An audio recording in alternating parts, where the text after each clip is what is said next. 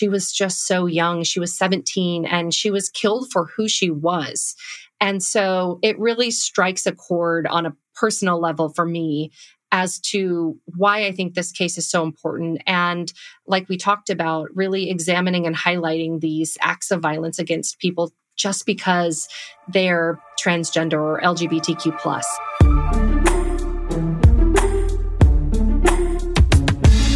Hello, Locked Inside listeners. This is Erica Stapleton. As you already know, we've reached the end of our first season. We do have some updates in the works that we'll be sharing on this feed. But in the meantime, you might need something else to listen to, which is why I'm joined today by one of my colleagues from a sister news station, KGW in Portland, Oregon, Ashley Korslien, an anchor, reporter, and host of the brand new podcast, Should Be Alive. Ashley, thanks for joining me. Yeah, Erica, glad to be here. Thanks for having me on your show. So you've been working on a new podcast series with KGW and Vault Studios called Should Be Alive about the murder of a teenager named Nikki Kuhnhausen. It sounds like you've spent a lot of time tracking down family members and talking to other people who knew her for this podcast. What can you tell us about Nikki? Yeah, so Nikki was a local 17-year-old girl. She was still in high school. Nikki was described to us by family and friends as kind of the life of the party. She was always very friendly to everybody, inclusive. She was magnetic, so she just drew people in who wanted to be around her. And, you know, she was a typical 17-year-old. She loved making videos on TikTok. She was really active on social media. And her dream in life was to become a makeup artist to the stars. She wanted to be Nicki Minaj's personal makeup artist. And so those were some of her dreams and aspirations. But Nikki also had challenges in her life. She was transgender and she transitioned at a pretty early age, according to her mom. She was really in elementary going into middle school when she started accepting who she really was and wanted to be. And because of that, she was bullied by other peers and other kids her age. She faced a lot of ridicule because of the fact that she was transgender, which was really unfortunate. You know, when you think about your life as a 17-year-old, then having to add that on top of all the regular stresses in your life. And she also had a tough upbringing in a sense. She bounced in and out of foster care in some of her early years, according to her brother, her and her siblings, they were in and out of different homes and then eventually went back to living with their parents. And as Nikki got older, she lived a bit of a transient lifestyle where she was couch surfing with friends. But what really stuck out is how close she was with her mom and her family, especially her mom, though. They talked every day.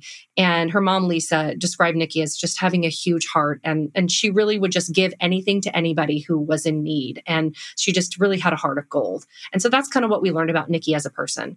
As reporters, we cover a lot of different stories, and most of the time we don't get to spend a ton of time digging into everything.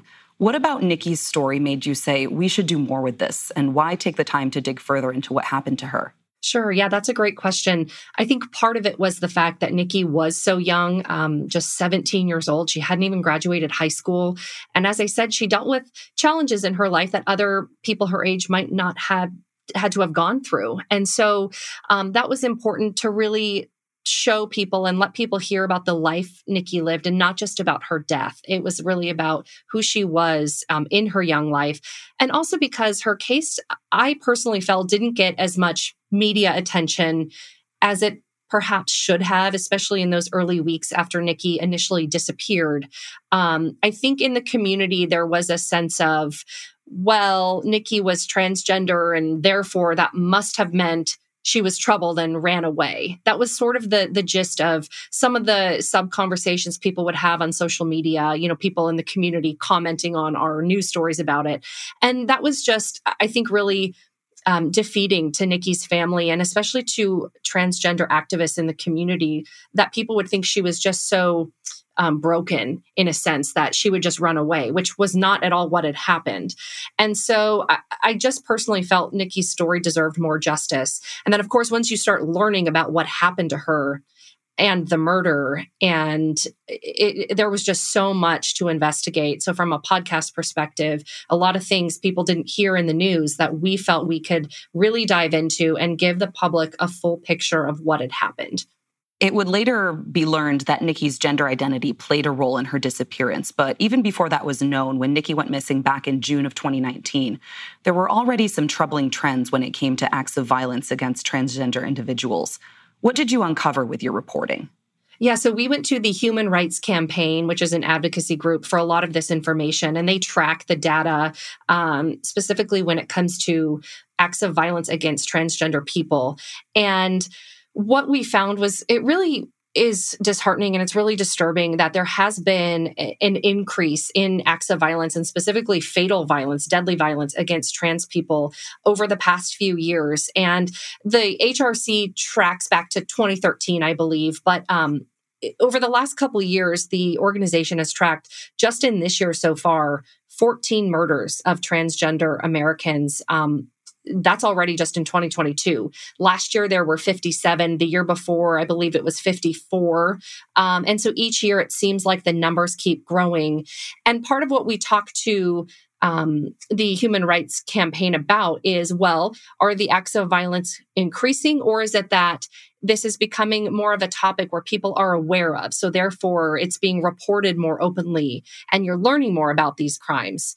And the people we talked to said, it's a little bit of both, but they do believe at the end of the day that there just seems to be more acts of violence. And so that's something we felt really passionate about, wanting the public to hear about that. It's tough to talk about. It's tough to listen to, but it is important. And it's something we all need to face as a community. Something else you get into over the course of this series is that Nikki's case actually led to the creation of new legislation in Washington state. What is the Nikki Kuhnhausen Act? Yeah, so the Nikki Kuhnhausen Act was House Bill 1678 in Washington. And essentially what it does is it removes or eliminates a defendant's ability to use the so-called gay or trans panic defense. And so the LGBTQ plus panic defense, ultimately what it is, it's not a formal defense where, like self-defense, for example, that you would enter your defense as such, but it's a legal strategy. And so what it does, the panic defense, is in a way it blames let's say a victim's gender identity or sexuality. If they're gay, for example, the defendant would therefore blame that revelation on discovering someone was transgender or gay. And they would say, well, I was temporarily incapacitated. For lack of a better term, I freaked out and I cannot be held liable or responsible for my actions. And so that defense has been used over the years in murder trials, and to where a defendant would ultimately blame the victim, the LGBTQ plus victim, for the crime. So whether it was an act of violence or a murder, that has been used in court. And so Nikki's law removes the ability for a defendant to use that strategy in the state of Washington going forward. The first episode of Should Be Alive is available now, and you open this series talking about an interrogation that takes place 4 months after Nikki Kuhnhausen disappeared. And we hear the actual audio from that interrogation, and I know it's not always easy to get a hold of public records, so what did it take to track that down? Yeah, we put in dozens of public disclosure requests through either the court system and the local police department. And sometimes you get the records, if you're lucky, in a couple weeks. Other times it can take months and months, depending on the breadth of what you're requesting and how many pages you need. And so for this case, we got at least 1,000, if not more, pages of documents. And that was just from the court system. And then on the police department side of things, on the investigative side, lots and lots of documents. A lot of them were search warrants. And then the audio interviews. There were hours and hours of audio interviews with the suspect or other people that police investigated. And so there was just, from a process standpoint, there was a mountain of pieces of evidence and documents to go through. And that's really what a lot of the legwork on something this involved really is about. And that it takes a long time. And, like you, I've been a reporter for a number of years now, but Locked Inside was the first time I put a podcast together. But by this point, you're a podcast veteran. You've now done, this will be your third. You've done Urge to Kill and The Yellow Car, which were both so well done and put together.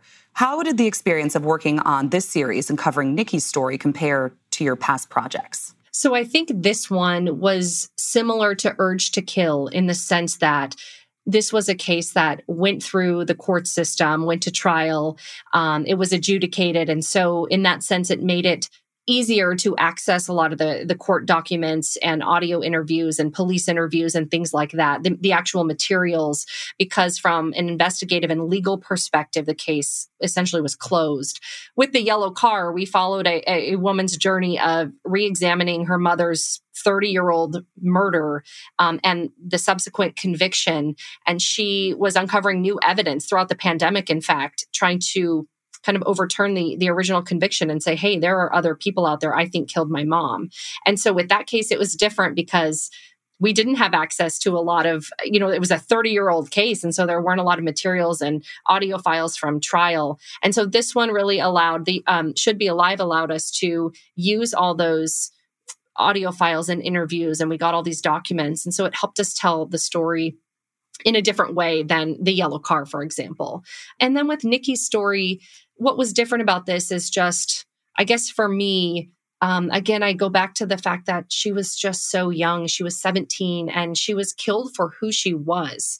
And so it really strikes a chord on a personal level for me as to why I think this case is so important. And like we talked about, really examining and highlighting these acts of violence against people just because they're transgender or LGBTQ+. And so I hope people listen and have an open mind and open heart about these things. And really, I hope it encourages dialogue, because at the end of the day, that's what we need. We need to talk about this and address it and get better as a society.